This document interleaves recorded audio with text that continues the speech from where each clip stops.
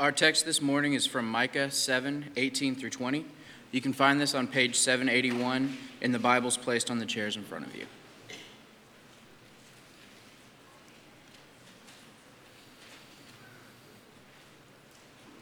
Who is a God like you, pardoning iniquity and passing over transgression for the remnant of his inheritance?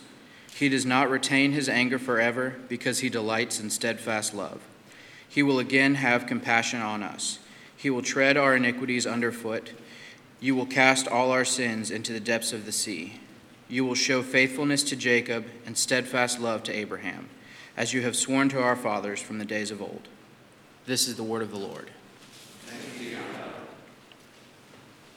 Excuse me, Ashton. You may be seated.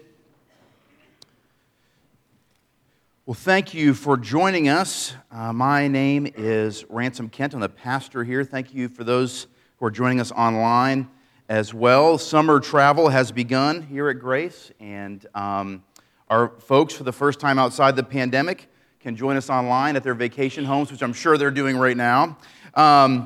Anyway, we're in Micah this morning, and we're continuing our series in the Minor Prophets. As I was reading Micah this week, there are two moments where God is represented as doing this certain thing with our sin. I'll get to what he does in a moment. But as soon as I read these passages, it reminded me of a story from when I was a kid. And so I want to share this story with you this morning. I was probably 10 or 11 years old, and our family had a toaster. Yeah, that's the story. That's the end. No, we had a toaster, and this toaster was the worst toaster. And so if those of you who, I think toaster technology has improved, but for those of you who are Gen X or sooner, maybe you had the toaster that just would not stay down. So it was the whole thunk, pop, like hold it for a second, and it would stay, and then it would pop. And so we had this toaster. It would not stay down. And my mom specifically had a really hateful relationship toward this toaster. And so I remember one day, and I experienced this story via sound. And so if you really want to get immersed, you can close your eyes. I'm not going to make you. But I was in my room, 10 or 11 years old, playing with toys, and I heard Mom get the toaster out of the cupboard. I heard Mom plug the toaster in. You can hear these noises. I heard Mom unwrap the bread, like we always do. You spin it. I heard her get 2 slices of bread out, put it in, and then the chorus of thunk, pop, thunk, pop, thunk, pop, thunk, pop, thunk. It just went on and on. And suddenly, or very quickly, after the series of thunk pops, they stopped. I heard Mom remove the bread from the toaster. I heard Mom unplug the toaster. I heard Mom open the front door and head out to the front yard. And so a few moments later, Dad and I were down the hall. I don't know what he was doing, but we heard this hollow thumping sound. Thump, thump. And so we decided we better go take a look at what's going on. And so we get to the front yard, and there's my mother. She is not angry. She has been enlightened, okay? My mother had a moment of enlightenment. She saw what had to be done, and she did it. She desired us to be free from this toaster. Free. And there was my mother, again, not angry, becoming one of my heroes, stomping the toaster flat in our front yard. She stomped it flat. Again, she wasn't angry. She just knew what had to be done. That toaster had to get out of our family. And for some reason, until it was destroyed, we kept it. We kept trying to use it. And so what does that story have anything to do with Micah? Listen, twice in Micah, God is seen removing our sins from our lives and stomping on them. And stomping on them. He wants us, like my mom wanted us to be free from that toaster, he wants us to be free from our sin. And so what he does is he separates us from our sin, he takes our sin out, and he stomps it because he hates it. And this is why I think Micah is hyper-relevant to us, because every day, every hour of every day, you and I, we deal with what? Our sin. We deal with our sin. We sin. We sin in an ongoing way. I originally was going to have us raise our hands if these were applied to you, but we're not going to do that. But I want you to think about all the different ways you respond internally to your sin. I'm going to list some of them. So just kind of resonate with some of these. These are all true about me one time or another. But think about this. How do we react to our sin when we sin? Sometimes we run from God. We double down. We want to kind of hide that sin from God and keep it. Sometimes we beat ourselves up. Oh, man, I'm better than that. Sometimes we wallow in guilt, which is usually followed by deep shame. Sometimes we kind of follow our culture's passion, which is like this whole hashtag do better thing, right? Do better. Ransom, you can do better than that. And so you double down not on keeping the sin, but on ridding it of yourself and your own power. I'm sure there's other ways we react, but in these ways, and the way we react to our sin, I think it tells us something about what we believe about us and our sin. It tells us something. And in fact, it tells us that in some way, our sin has to do with who we are. It's our identity. And so if we look at Micah, the truth that Micah gives in his book, in these prophecies to Israel that are true about us, the truth that Micah shows us how God deals with our sin. And I believe that it undoes the reasonableness of all those reactions. Shame, guilt, doubling down either way. Nancy Guthrie, speaking of this passage, says this: this gospel, the gospel presented in Micah, explodes our categories for how God must deal with us in light of our failures. I'm going to pause there in the quote. It explodes how God deals with us in our failures. And so in a declaration of hope and this prognostication of the future for Israel, Micah is describing how God deals with our sins, how he feels about you, how he feels separately about your sin. She continues, she says this: trust him, trust God. Christ's record is yours because your sinful record has been removed by his suffering on the cross. God has cast all our sins into the depths of the sea. This is who God is. And so that's what we're going to talk about this morning. From Micah 7 and a little bit from Micah 5, we're going to look at who God is and how he deals with us and our sin separately. Let me pray for us. We'll jump in. Lord, thank you for the times in our life where, unbeknownst to us, your gospel is presented to us, and years later, they spark a memory in our minds and our hearts, and maybe it's a funny memory, maybe it's a hard memory, but in the end of it, you remind us of who you are through these scenarios. And I pray this morning that this sermon, this text, would be another reminder of who you are and who we are before you. So we pray these things in the name of Jesus. Amen. And so as Micah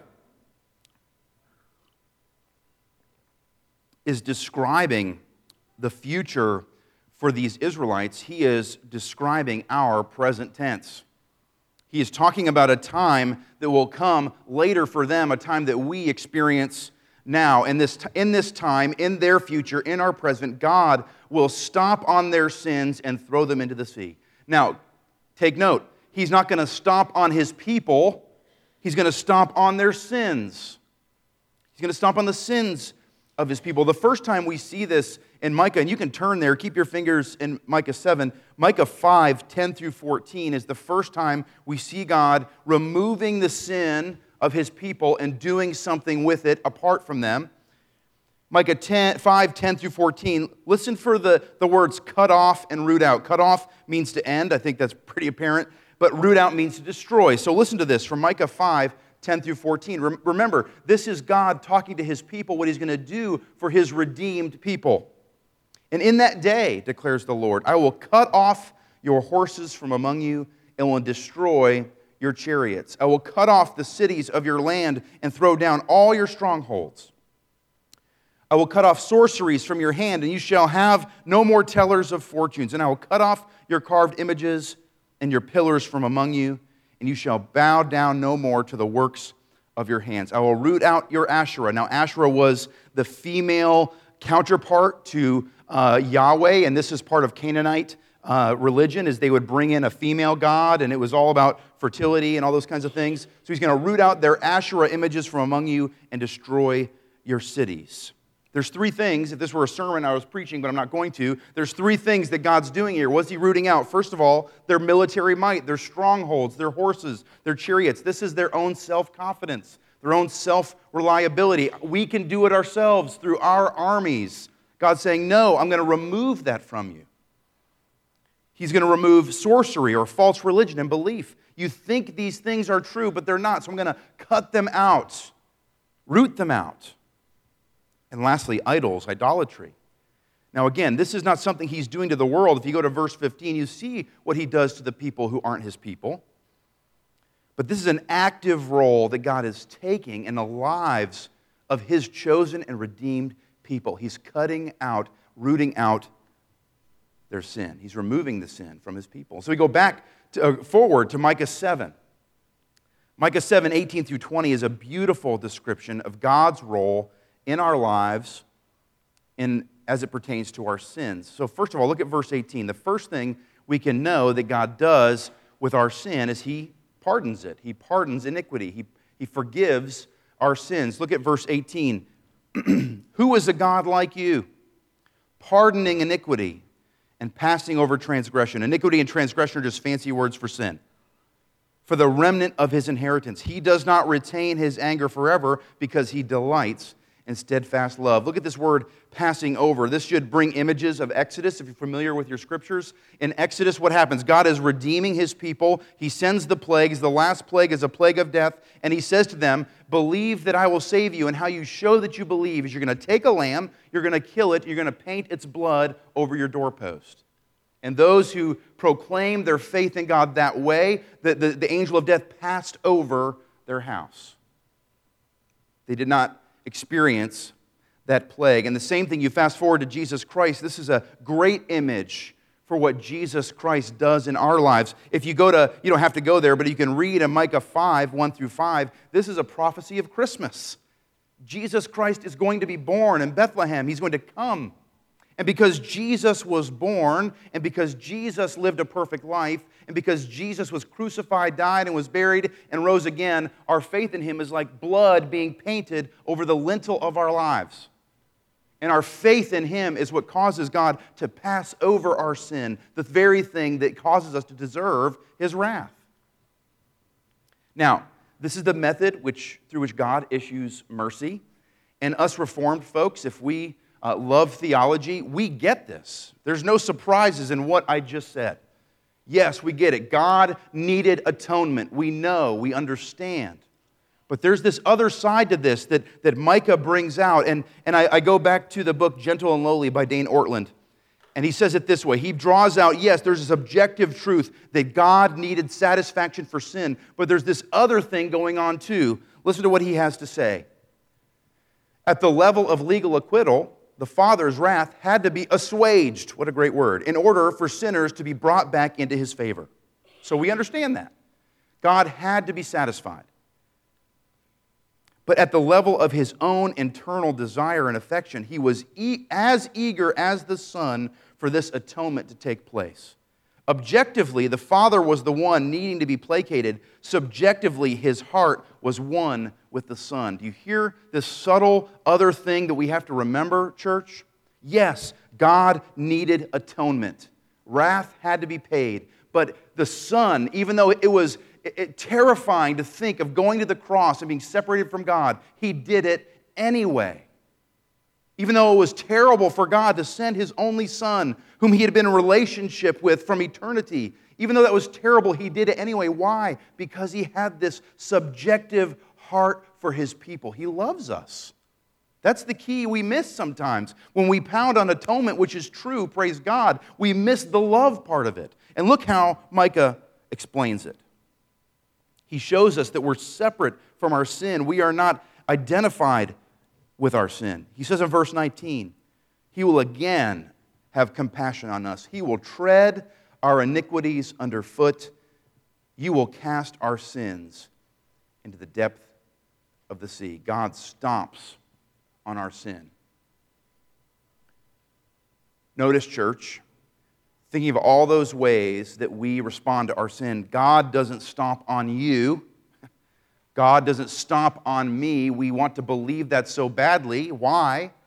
I don't know, but we do. We identify with our sin and we think, man, I've done it again. God's going to stomp on me. But no, what does he do? He removes, he cuts out our iniquity, he takes it out, and he stomps on it. For some reason, we feel this desire to be punished for our own sin. And Calvin, in his Institutes, he's talking about this passage, actually, and he's really stoked up. He's angry about this issue of punishment, the punishment of the people of God. Listen to what he has to say. To not remember sins is to refrain from punishing them. If God punishes sins, he puts them on us. If he exacts retribution, he remembers them. If he summons them to judgment, he does not keep them hidden. If he examines them, he does not cast them behind his back. If he looks upon them, he does not scatter them like a cloud. If he brings them forth, he does not throw them in to the depths of the sea. Do you see the truth? This is coming clear through Micah. Micah is saying, you are not your sin. You are separate from your sin because of what Jesus Christ has done. Because what Jesus Christ has done, God is removing one by one the sins from our life and stopping them flat. And so my mom, in this moment, is like God. Sort of, but she wanted us to be free from that toaster. It was a scourge on our family. God looks at our sin and he sees that it is a scourge on our life, and he loves us and he wants us to be free from our sin. Both of those things are true. This is the process of God taking sin, cutting out, rooting out sin, and then stomping it underfoot. This is the process of sanctification, church. It's the word that means God's process in making us more like Christ. Suzanne Calhoun says it this way: sanctification is the ongoing supernatural work of God to rescue justified sinners from the disease of sin and to conform them to the image of his Son, holy, Christ-like, and empowered to do good works. That's what Micah is describing, this process of God removing sin from us and dealing with it. And so as we look back at our bad reactions to sin, shame, guilt, legalism, license, whatever our natural response is to sin, we have to look at those and we have to diagnose. First of all, any of those responses assume that we are inseparable from our sin. Think of it this way. License is saying, no, I don't need to get rid of this. This is who I am. That's what we do when we see a sin and we don't like that God says it's a sin, so we double down and we say, that's who I am. On the other side, legalism, it says, no, my holiness is who I am. And therefore, by my behavior, I will be identified. And so we work so hard to rid ourselves of this thing that feels like it's attached. But those two things and everything in between, listen, it's not true. We assume that our sin is our identity, that we're dependent upon that. And listen, because of this, we can dial that back a little bit. We can step back and see that, listen, in our sinfulness, in our broken understanding, what do we assume really is that God is only pleased with our perfection. Think about that. We assume that God is only pleased when we do everything the right way. What we can see from Micah is that God actually delights in the process of our sanctification, not our perfection. He delights in the process of showing us our sin and taking it out of our lives and then stomping on it. God loves that process because he loves us. This idea is communicated in probably the most famous verse in Micah. Micah, speaking to the Israelites, is saying, what does God want from you? Does he want sacrifice? Does he want you following the Sabbath perfectly? Here's what he says. He has told you, O man, what is good. And what does the Lord require of you but to do justice and love kindness and to walk humbly with your God? Walking humbly is not a destination, you see? Walking humbly with God is a process, and God delights walking with you through life, even when you sin. And so the key truth, we've already seen it in verse 18, we've seen it again in verse 19, we see it again in verse 20. You will show faithfulness to Jacob and steadfast love to Abraham, as you have sworn to our fathers from the days of old. Verse 18 gives a reason for God passing over our sins. At the very end, he does not retain his anger forever because he delights in steadfast love. He will again, what? Show compassion on us. And his faithfulness and his steadfast love goes all the way back to the promise he made to Abraham, of whom we are now spiritual descendants. So why was Christ crucified? Certainly for our sins. Certainly for our sins. Christ was also crucified because God loves you and he loves me and he wants to be with us as people. He loves us. That's why. Why does God in our lives keep choosing to show us when we sin? Yes, he hates sin. But you know why he does that? Because he loves you and he loves me as his people. He shows us our sin out of love, attentive love. God is not this rule-mongering, graceless overlord. Do it. Do it.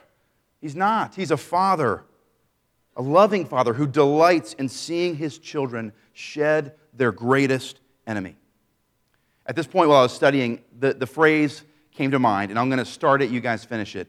God hates the sin, loves the sinner. Okay.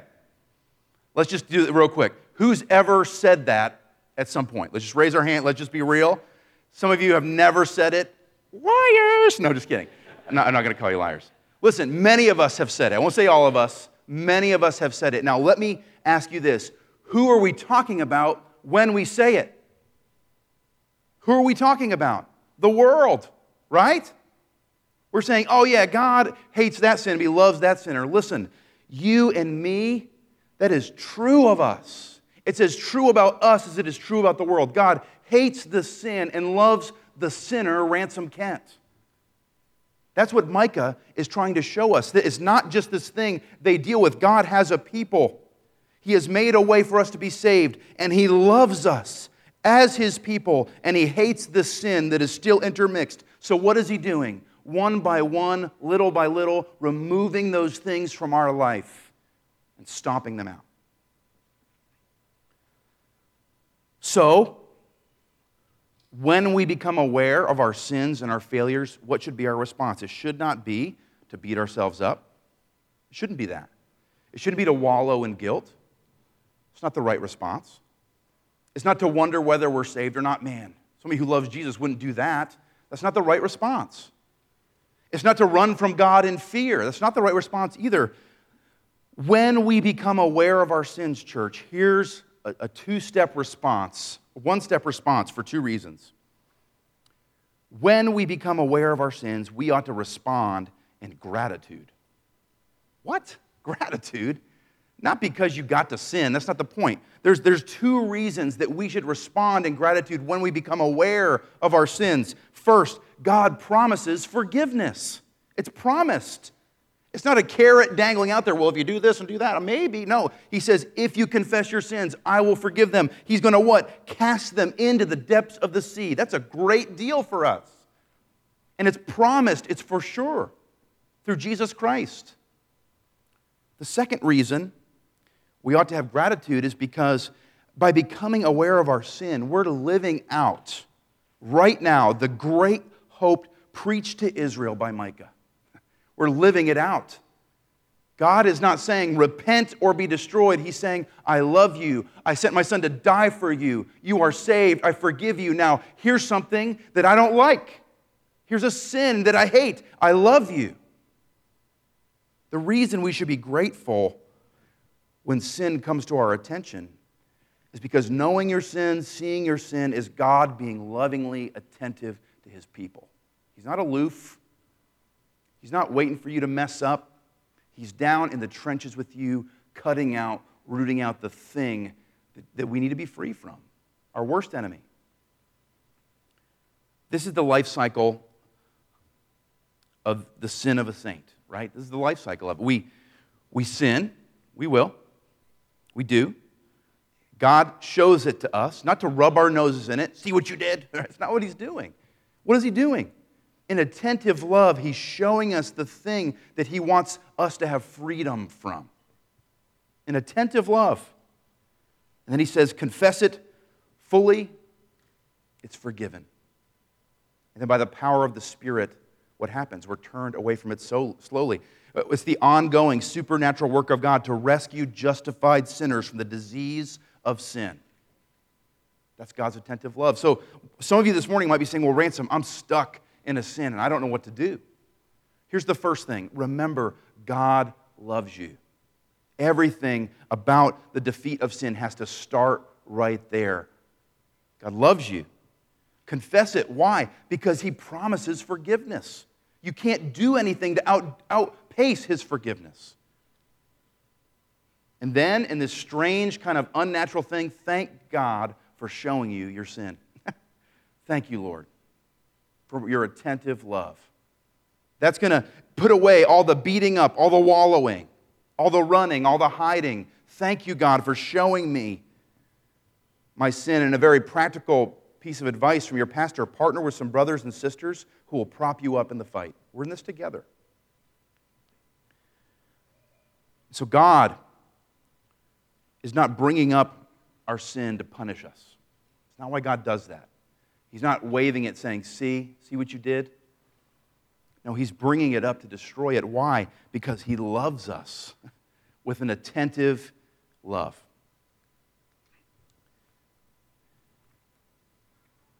This morning, as we approach the Lord's table, I think it's appropriate to just take a moment after hearing what we just heard to observe the heart and the mind of God. Think about this for a moment. We just heard that God loves His people. He loves you. And as we become aware of sin, this is a moment that we should be grateful, because God is not doing that to punish us. He's doing it in attentive love. And so this morning, as we come to the bread and the wine or the juice, we get an opportunity to remember, to observe again the moment where the stomping of our sin was made possible. How is it made possible? How come it was a future thing for the Israelites and it's a present thing for us? Jesus Christ died on the cross for our sins, to make an atonement, to separate us from our guilt, and then to show us eternally that He loves us that much.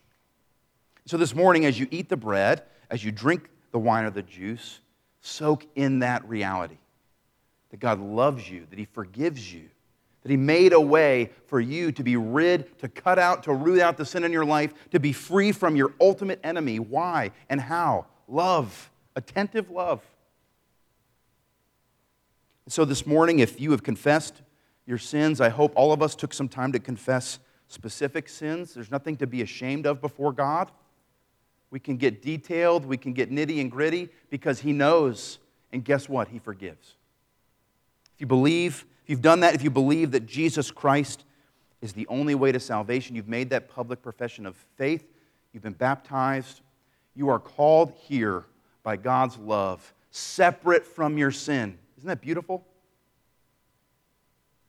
For those of you here this morning that either you don't believe these things, or you have that sin, you're running and you're hiding from God and you're just not ready to give it up, the Bible makes it clear that you should choose not to participate. And so we echo that same warning, and we ask that you make that choice this morning. So let's just, one more time, let's take a time of silent prayer. Let's pray and ask the Lord to show us and reveal to us His attentive love as we participate in the Lord's Supper. I'll draw us back together with a prayer of blessing, and then we'll distribute.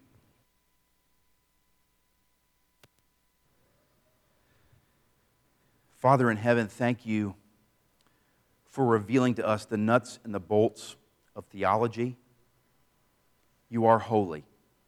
You are eternal. You're a triune God that created this world. You created humans to be most satisfied in you. And we broke that trust. We broke that relationship in our sin.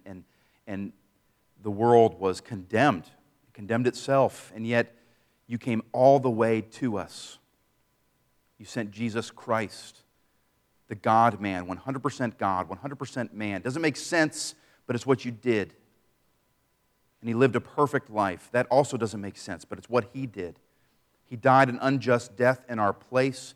He rose again, conquering death, the devil, and sin. He ascended to be our advocate for those who have faith in Jesus Christ. Those are all the facts, but undergirding that whole story is your love for us.